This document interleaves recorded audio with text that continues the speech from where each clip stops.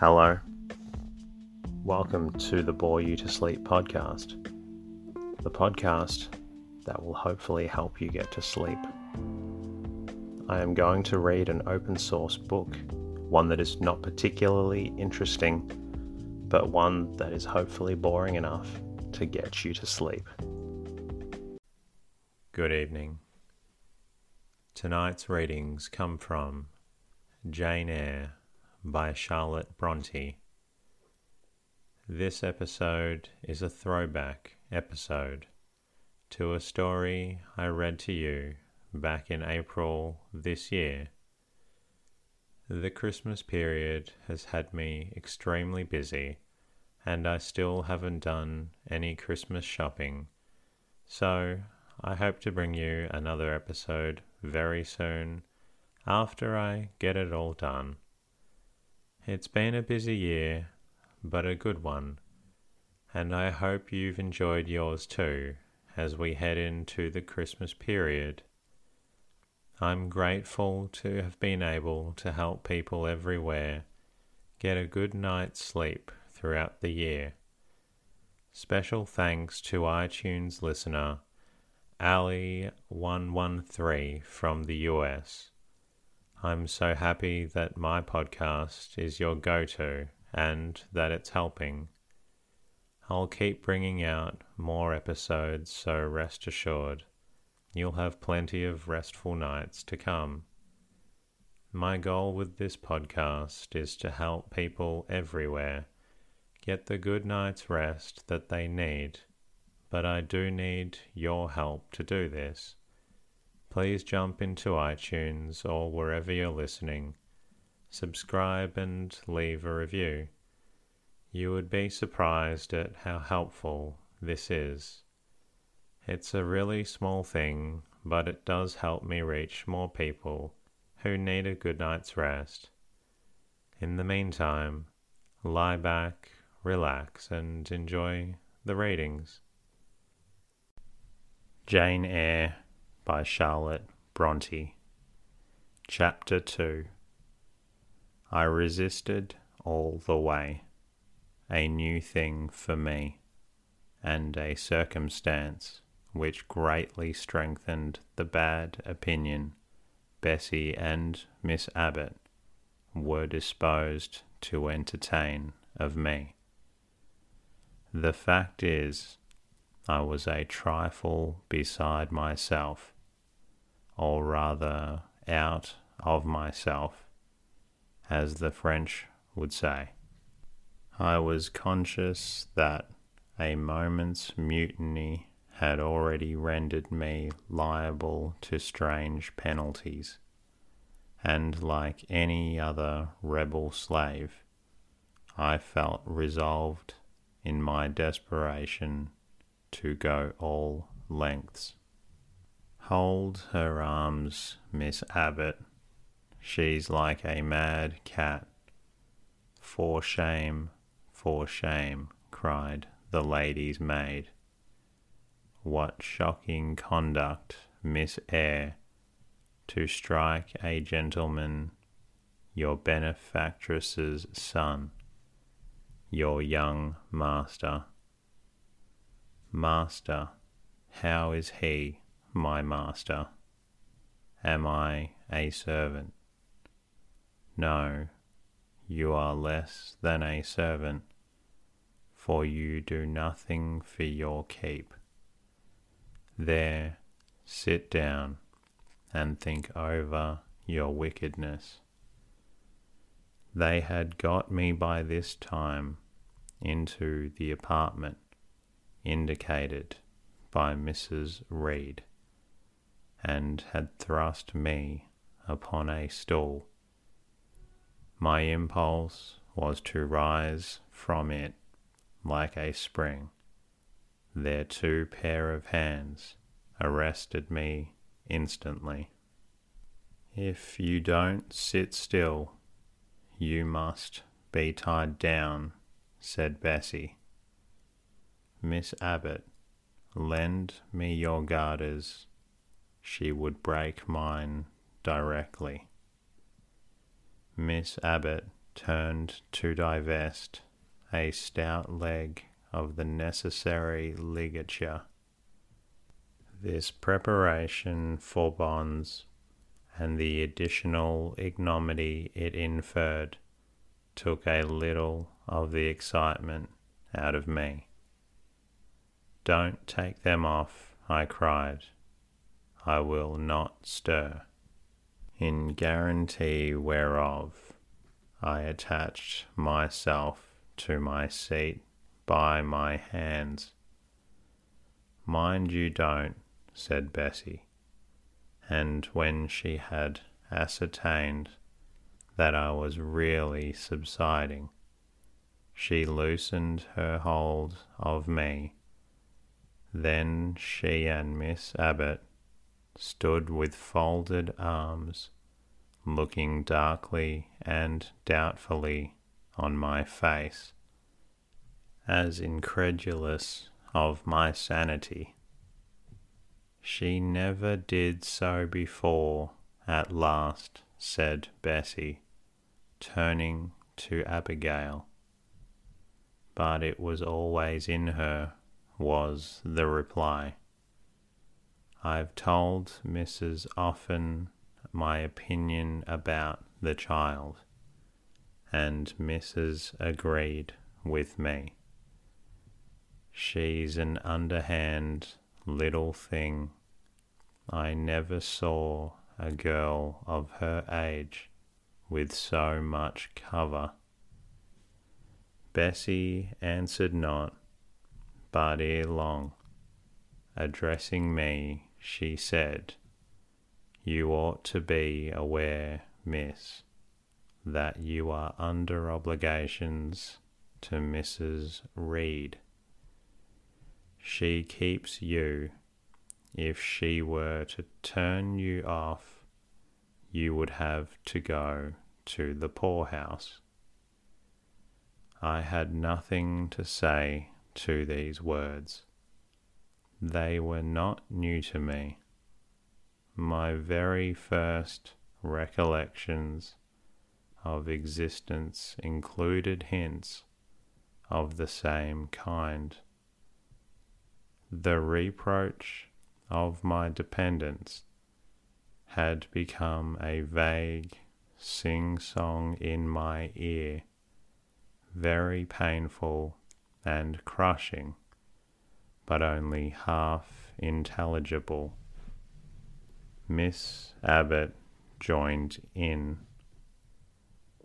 "And you ought not to think yourself on an equality with the Mrs. Reed and Master Reed, because Mrs.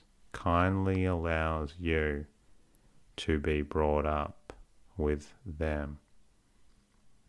They will have a great deal of money, and you will have none.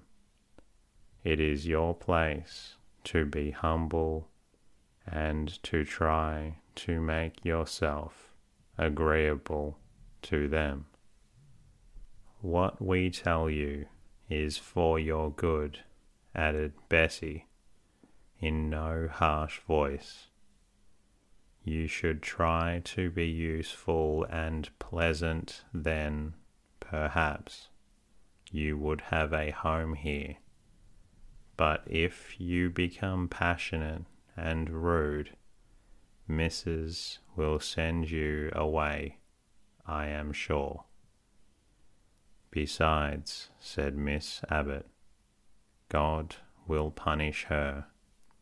He might strike her dead in the midst of her tantrums, and then where would she go?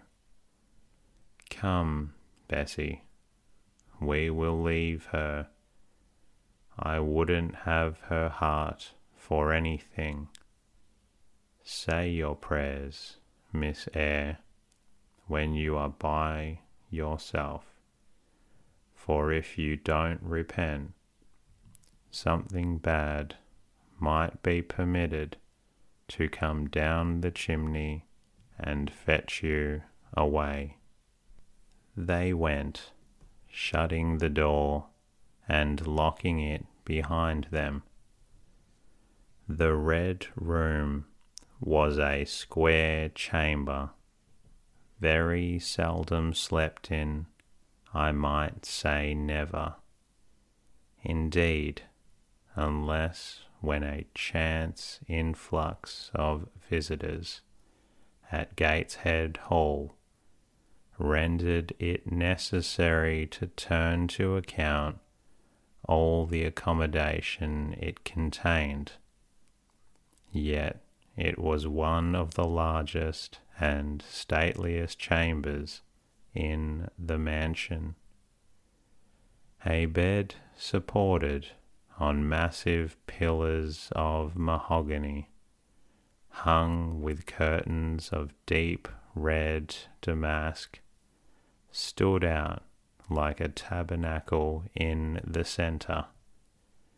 The two large windows, with their blinds always drawn down, were half shrouded in festoons and falls of similar drapery. The carpet was red. The table at the foot of the bed was covered with a crimson cloth. The walls were a soft fawn colour with a blush of pink in it. The wardrobe, the toilet table, the chairs were of darkly polished old mahogany.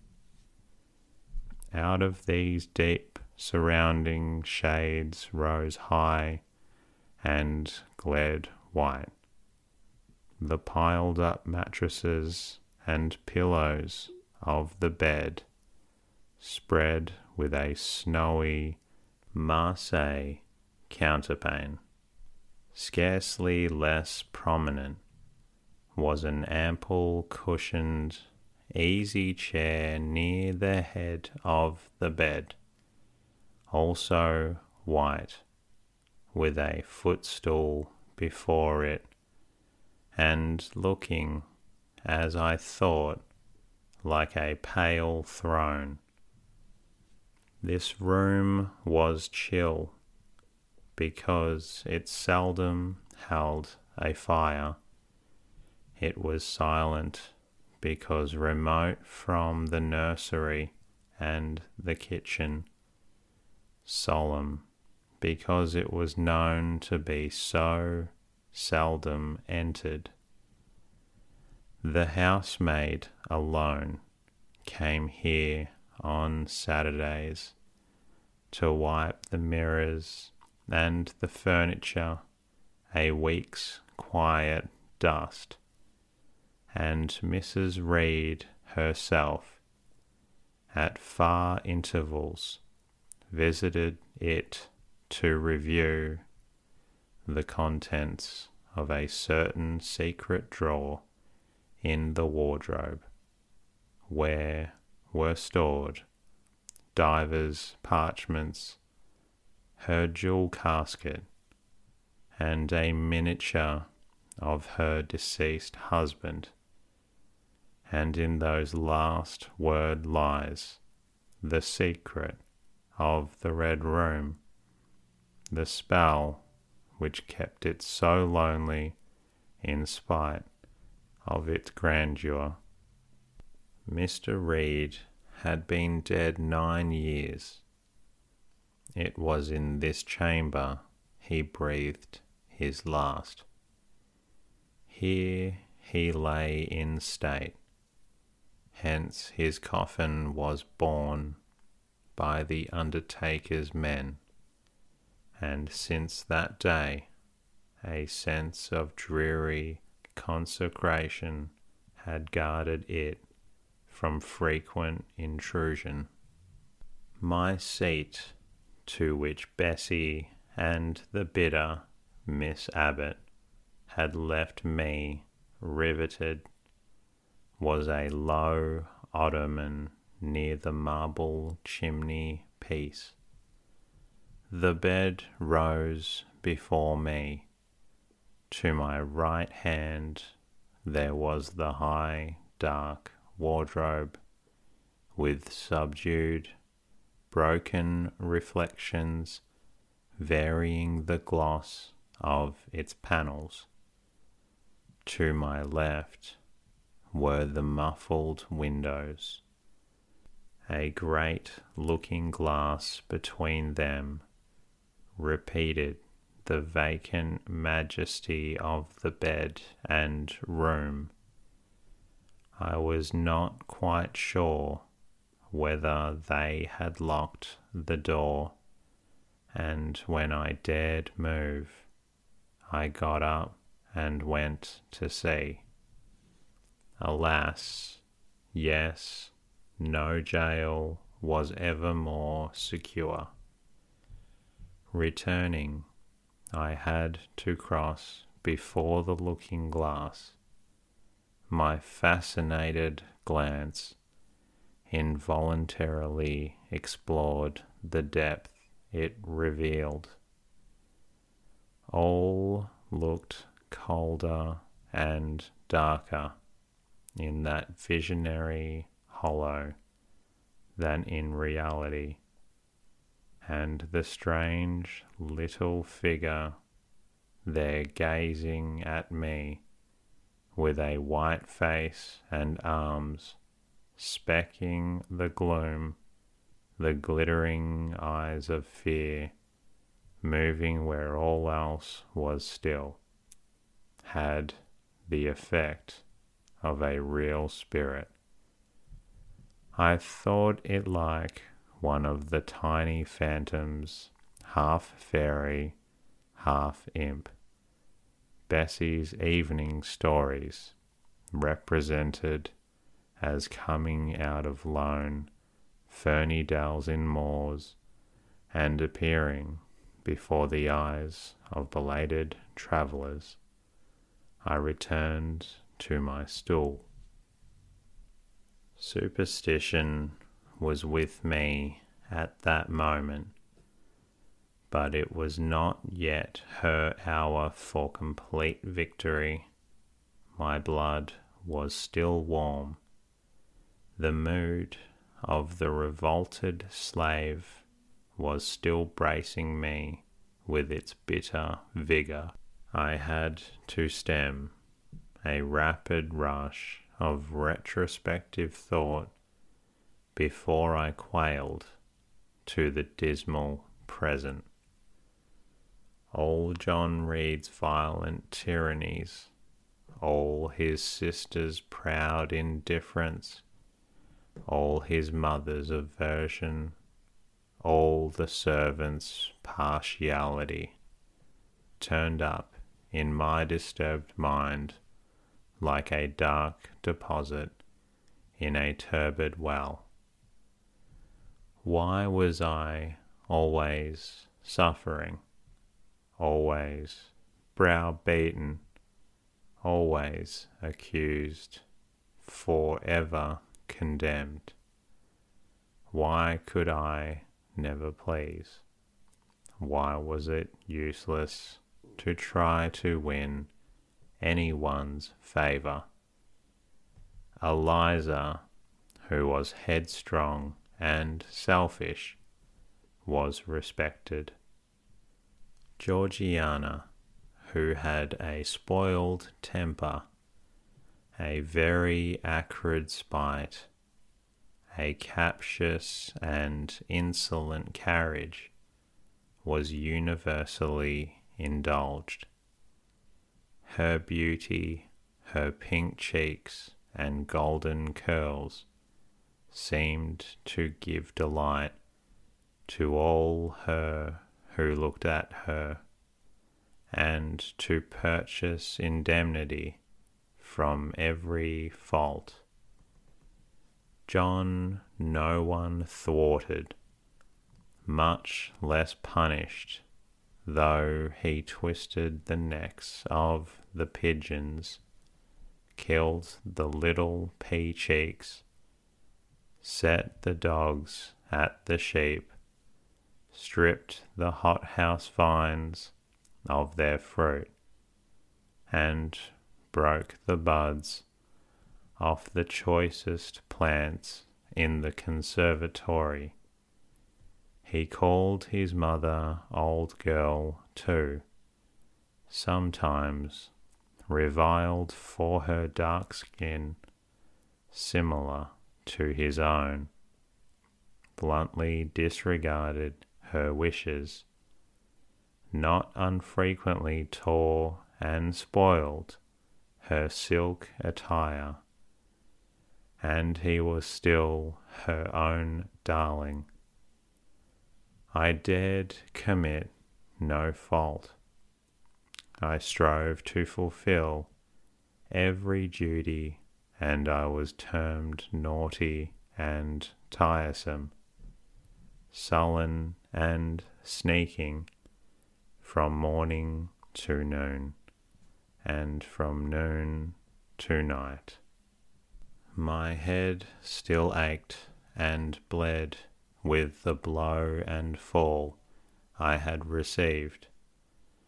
No one had reproved John for wantonly striking me, and because I had turned against him to avert farther irrational violence, I was loaded with gentle opprobrium.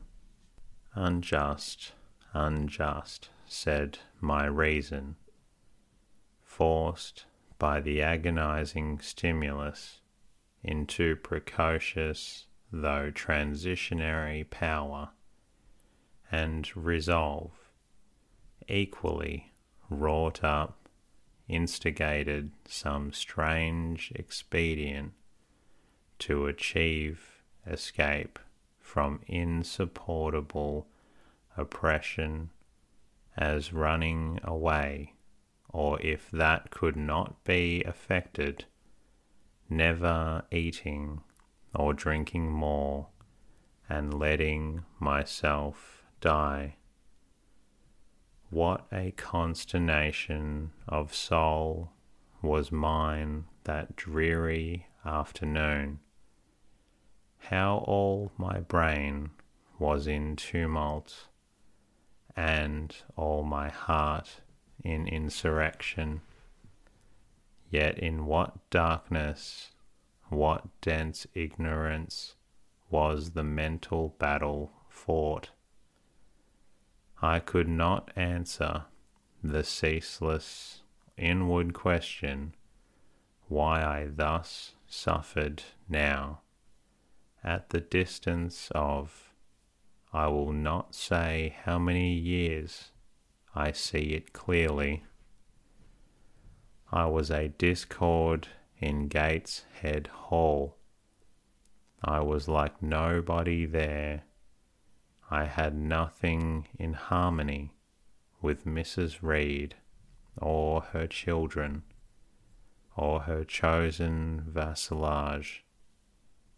If they did not love me, in fact, as little I loved them, they were not bound to regard with affection a thing that could not sympathize with one amongst them, a heterogeneous thing, opposed to them in temperament, incapacity, in propensities, a useless thing, incapable of serving their interest or adding to their pleasure, a noxious thing, cherishing the germs of indignation at their treatment, of contempt of their judgment. I know that I had been a sanguine, brilliant, careless, exacting, handsome, romping child, though equally dependent and friendless. Mrs. Reed would have endured my presence more complacently. Her children would have entertained for me more of the cordiality of fellow feeling, the servants would have been less prone to make me the scapegoat of the nursery. And that concludes readings from chapter 2 of the book. I hope you're feeling a little drowsy. I know I am after reading through it, which is very good if you're trying to get to sleep. Until next time, good night, and speak to you soon.